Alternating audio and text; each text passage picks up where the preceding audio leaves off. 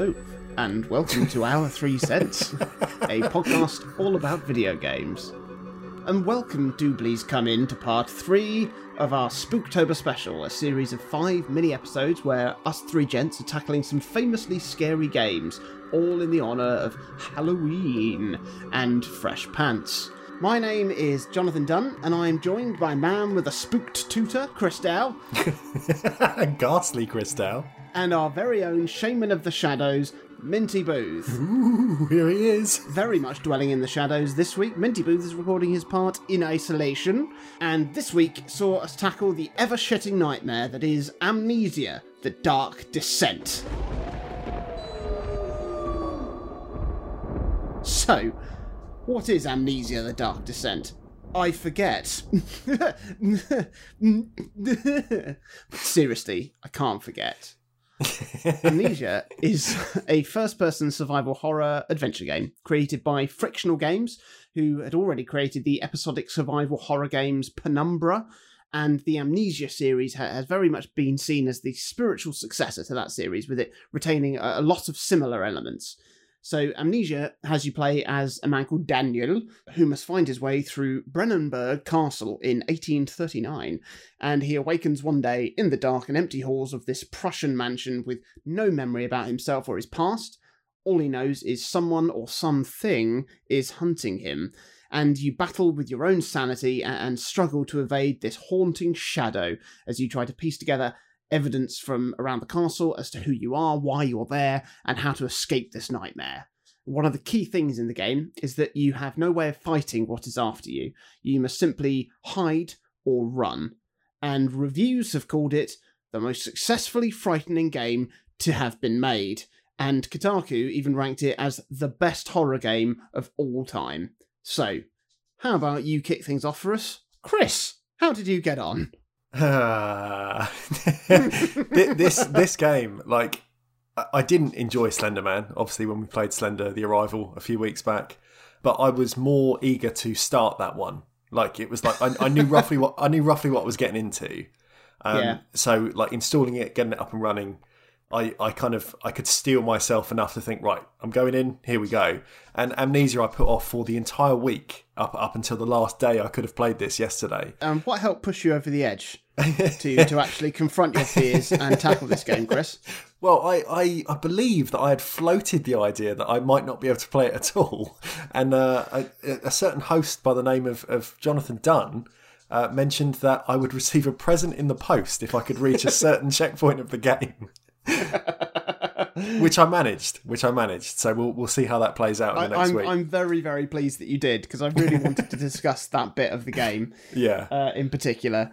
And yes, will he receive a trick or a treat in the post? We'll see. I mean, I remember with Amnesia when it first came out, there were a lot of stories doing the rounds, and it was one of those indie games that for some reason got a lot of media coverage. And it's been sat in my Steam library, I think, since it was in like an early Humble Bundle. So this is probably like 7-8 years ago. And I genuinely didn't believe I'd ever boot it up at all. Like, having read what I did at the time, having read a few reviews, but obviously I was pushed to, as we say. But I am glad that I gave it a go, because I think it's absolutely a game that I can respect, even if it's not a game that I think I will ever really enjoy.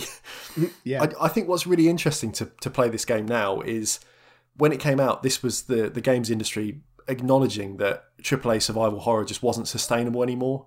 You had franchises like Resident Evil and Silent Hill that were both floundering under sort of quite misguided direction. Both went kind of more action heavy as opposed to what the series started as.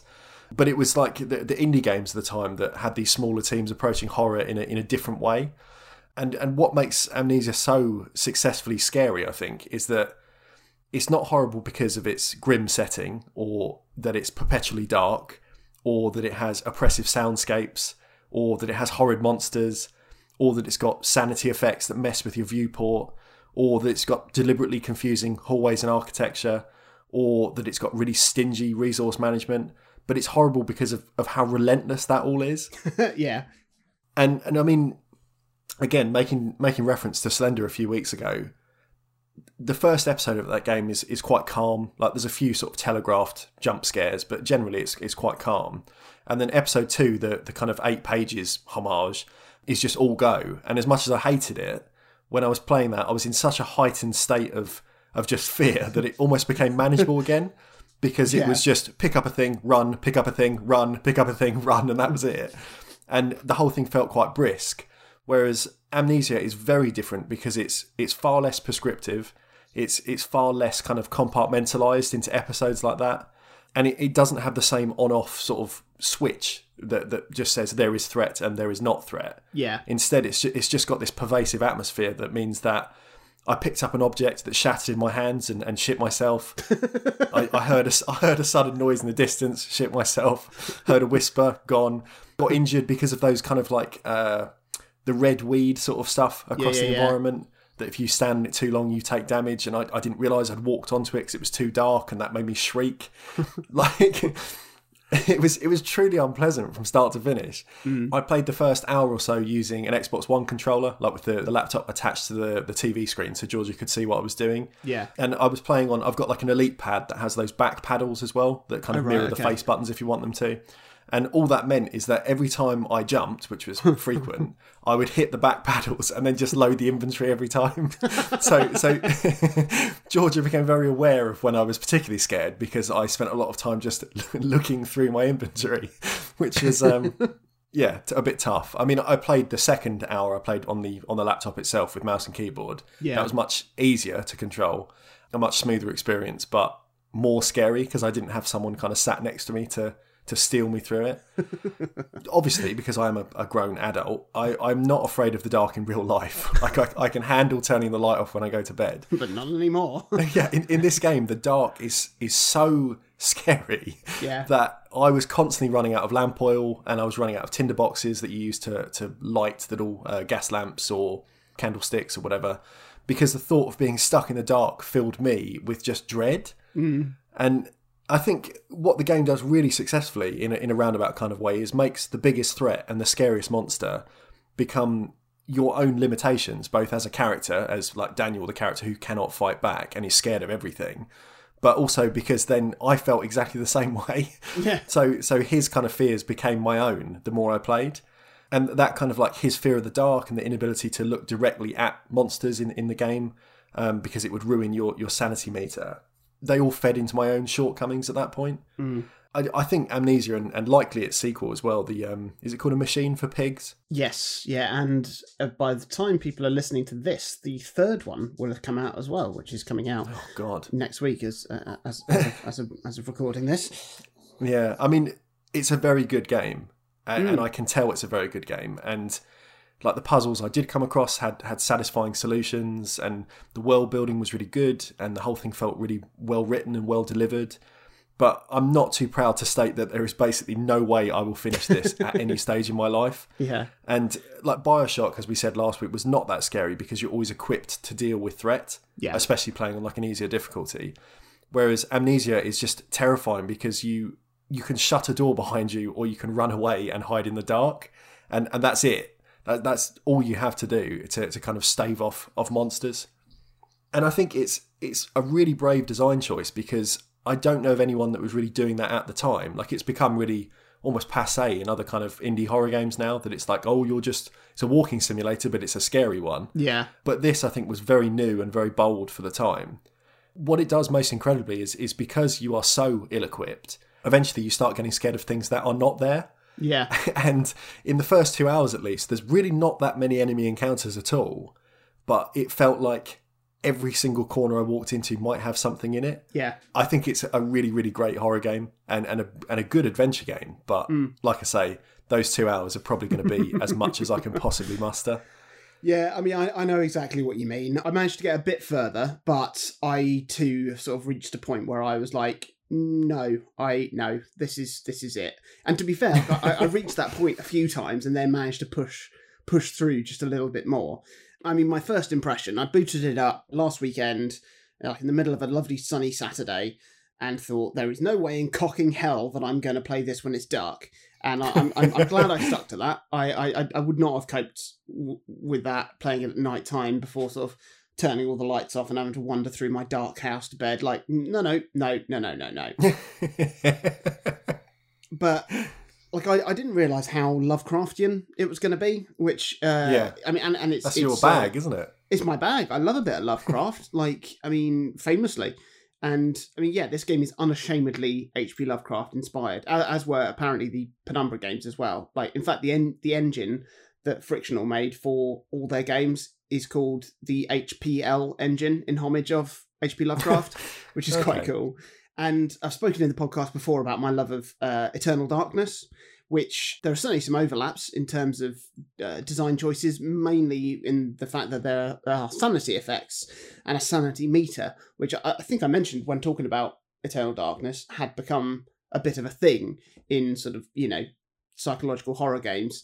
And this has it. It's got a meter that sort of calculates your sanity, and the game generates all kinds of horrendous things to indicate sort of how poor your character's grip on reality is. But whereas, like, Eternal Darkness's sanity effects were, to a certain degree, quite playful, bit gimmicky, and fun, Amnesia, it genuinely feels like you're losing your mind. It's a simulation of paranoid mania. Like, It makes Eternal Darkness look like Scooby-Doo. And like you said, it's relentless. Like, staying in that atmosphere for a prolonged period of time not only damages your sanity, but your nerves just can't take it for too long. Once I realised that actually losing your sanity didn't equate to taking any damage, because I thought it did at first, or I thought it would spawn the monsters quicker. It doesn't. It's purely there just to unnerve you. Once I realised that, I became a bit more laissez-faire with my use of candles and light, and didn't mind. So, I whip out my lantern for a little bit if I started feeling it a bit quivery, but I wouldn't bother about lighting unless I was spending quite a long time in the room, like doing a puzzle or something. I wouldn't bother lighting lamps or candles. And I think when I decided to call it a day, I had about 40 tinderboxes in my inventory still, so I was just in case. And it's interesting that you mentioned that sort of relentless nature, but there is actually a point just beyond the point you got to where it felt like a safe zone.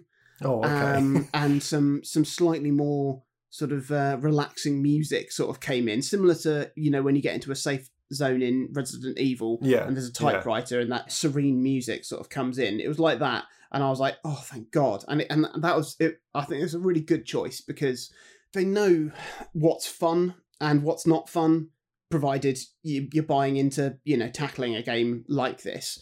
And it's not just like a relentless horror, make this person get as unhappy as possible, not caring about the player experience. But the fact that it does get that balance right between monster encounters, puzzles, and exploration, and just sort of the slowly unraveling lore that's in the game shows that, very good discipline, because they could have easily made it just this relentless scare factor ride, but I wouldn't have pushed through if I didn't get glimpses of respite from that, because I'd think, what's the point? And I love the puzzles. Like, I think that they're really, really good. I mean, it's classic gameplay. It reminded me quite a bit of Myst, just in terms of wandering around, searching rooms, finding odd things, examining them. It's very, similar to like what Resident Evil set up in terms of the survival horror setup. And I think at their heart, both Resident Evil and Amnesia are puzzle games. Because a horror game isn't really a genre in terms of a genre of game style. It's a genre that you dress it up in the way that you would have a fantasy game or a sci-fi game. It's a horror game. But at its core, it's a puzzle game. And it's really good. Like, the puzzles were, simple enough, but also made you think, and also made you terrified to miss something, because you might have to then go back. That's a very powerful feeling. The worst part for me on that was that the puzzle early on, when you're looking for 4 different chemicals to mix to kind of like produce an acid, I hadn't realised what I was even doing because I hadn't found that area of the lab. I was picking up objects and just thinking willy-nilly, all right, maybe I'll use it later. Yeah. And then when I did realise and found that area, I had 3 of the 4. Yeah. And the sensation of thinking like, oh, I need to go back in the cellar to get the last one was horrible. Yeah, it really, really is. Because it was knowing you were being pushed back into an area that I thought I was out of and I didn't have to revisit. Yeah, it's clever. It is very, very clever like that. And it's nice that it doesn't have too much like backtracking or anything. It is quite linear in terms of sort of moving from area to area to area. But then within that area, you sort of have to spend quite a bit of time in it. And that's where I got to a bit. There's a point where you have to go back into like a load of cellars and find it's a similar sort of thing to putting together the acid, but you're putting together an explosive sort of chemical concoction to clear some boulders. But in order to do that, you need to find 3 parts of a drill so that you can tap into these barrels. There's about 2 or 3 monsters down there, and it's just horrible. It is just horrible. The fact, I mean, it's a brilliant mechanic. The fact that if you look at the enemies, they can sense you. So you just need to crouch and hide in a corner and look at a wall. And like, my God, a wall has never been so captivating. As when you're just crouched in the corner in the dark with a monster possibly behind you, and you've just got to listen out for the proximity of their breathing, or if like a door closes behind them as they leave the room or something, and you just feel so vulnerable and so helpless, and you can't even satisfy your curiosity. So it's exercising restraint as well as just nerve, and yeah, it's very, very clever, but it is very horrible. And after I got through that section, I then got into an area and it was like, I got a little flashback saying, yes, one of my other duties in the castle is prison warden. And you'll see down here some of the most horrendous scum and villainy or whatever, blah, blah, blah, blah, blah. And you go down into the prisons and it's just a labyrinth of corridors, pitch black. And you can just hear weeping and chains rattling. And I was like, no, I can't. No, that's yeah. Oh, that's me. If I'd even seen that, that's 100% the stopping point. If it wasn't already. Well, I'm glad you got to the water section. Did you attempt it once you realised that you were there with an invisible enemy? Did you just go? No, I remember Enemy Zero on the Saturn. I'm not doing that again. Basically. It was such an exciting section. Like, I really, really enjoyed it because it felt like, because I couldn't see it, it meant that it couldn't sense me looking at it. So I didn't have to hide. You just have to stay out of the water because that's how it senses you, is your movement through water. And there's convenient crates and blocks and bits of rubble and stuff that you can sort of jump across. First-person platforming is something that it can be awful, absolutely awful. Turok. Well, yeah, I haven't played it, so I can't say. And I think it's a bit unfair of you to bring that up when Minty isn't here to give a rebuttal. So expect some stern text messages when he hears this. So I thought, oh God, it's going to be awful in this, because one of the sanity effects in the game sort of hampers your controls, makes you feel a bit drunk, and sort of the camera goes a bit woozy and stuff like that. And I thought, God, if it does that while I'm trying to do some platforming, I'm going to be absolutely in this drink and in this monster. But it actually handled very, very well. And it was great. It was so exciting knowing that you've got a bit of distance, and then you see the next bit you've got to get to. You have to go through some water, and you're just like, oh, for fuck's sake. And you just have to just jump in and get to the next bit of safety, but then you know that the monster's caught up with you again. And then you find like entrails and bits of body parts and stuff, and you can throw flesh into the water somewhere else as a decoy. And it was just a very, very tense section, because you can hear it chasing you. You've got to run fast. You haven't got time to look behind you. There's a point where you just have to run through all these doors, open the doors and slam them behind you, so that it's got, you've at least got the delay of them trying to break through the door. And it was just a brilliant set piece. Very, very tense, very exciting. It wasn't just like oh, so you thought that was bad? Huh, now they're invisible. It was, it had a purpose, and that was good. And just on the other side of that, a bit of respite, and that was, and I was like, okay, I'm here again. And then prison equals new. No, thank you. I think it's a very, very good game. I think it's a very well-made game.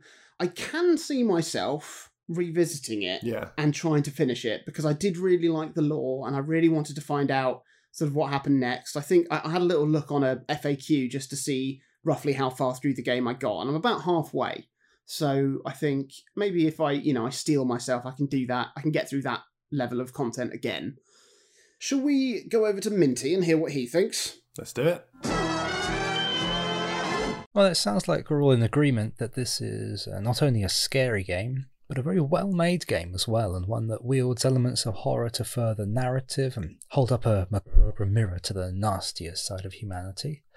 I feel like as this mini-series has progressed, we're getting to play better and better stuff. Week 1 was a mere trifle of a game with little point or redemption outside being a lackluster engine to make you jump. Week 2 we had frightening moments, but also one that gave you an ever-expanding arsenal to fight your way out of any particularly spooky encounters, along with a good story and generating a want to progress in the game through being just fun to play. And now we have Amnesia, which is incredibly oppressive and relentlessly scary, but also good. I hope that trajectory continues. I've been consistently spooked by it from the moment I've switched it on. But I do also just want to carry on with it. There's no sort of, gotta slog through this because we're talking about it on the podcast, like there was with Slender. It's just good game, and I'm really enjoying playing it. I don't really have that much to add to what you two have already said. The sanity mechanic does indeed feel like a genuine psychological breakdown, and to have the more pervasive environmental attributes be the real antagonists of the game is just genius.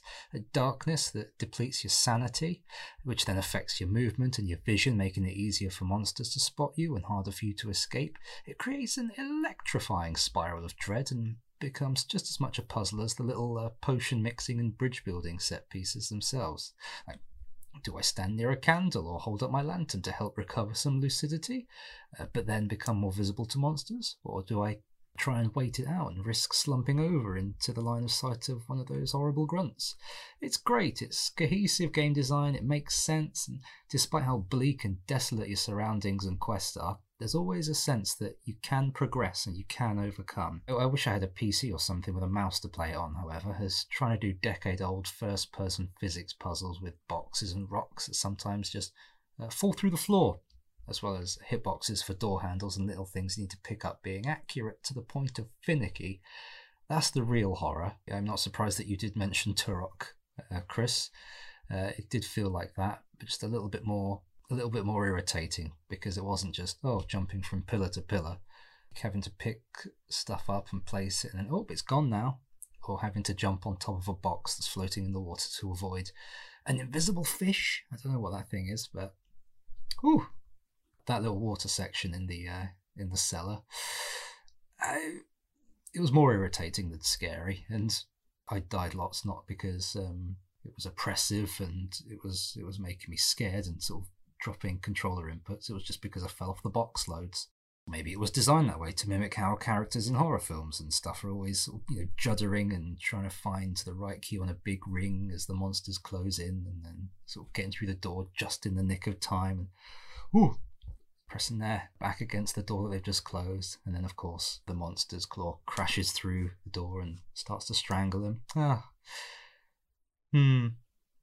So there we have it. Those are our impressions of Amnesia, The Dark Descent, a fantastic horror game, an incredibly scary experience, and an experience that I'll be glad if the games left in our Spooktober specials aren't quite as scary as that, but they might be, because the next game we're playing is Doom 3. I'll be interested to see if Doom 3 manages to maintain the frights we've seen so far, despite having loads of guns. I feel like there's a certain sense of comfort and safety that can come from blowing the heads off your eldritch assailants. Can the game be as scary as Amnesia, while still giving you the tools you need to destroy the things that are causing that fear? We shall see, I suppose. Scary beasties, but with guns. So exactly, it will be slightly easier than Amnesia, I reckon. Exactly. At least we've got that going in. At least when going up against the actual devil. So do join us next Saturday when we tackle Mars and Hell. And you can reach out to us if you choose to do so on our various social media channels. We have a YouTube channel, search for Our 3 Cents. We are on Twitch at O3C Podcast, also at O3C Podcast. We are on Instagram and an IGTV channel with loads of video content. We have a Facebook page, facebook.com/hour3cents. Chat to us on there if you've played these games. Let us know how you got on with them, or let us know any other horror game experiences you have. Or you can reach out to us individually. I'm on Twitter at Jonathan Dunn. I am at Chaz_Hodges. And I'm Clement_Boo. And please do join us next time for either a normal episode on Monday or for a further Spooktober special episode next Saturday. God be with you.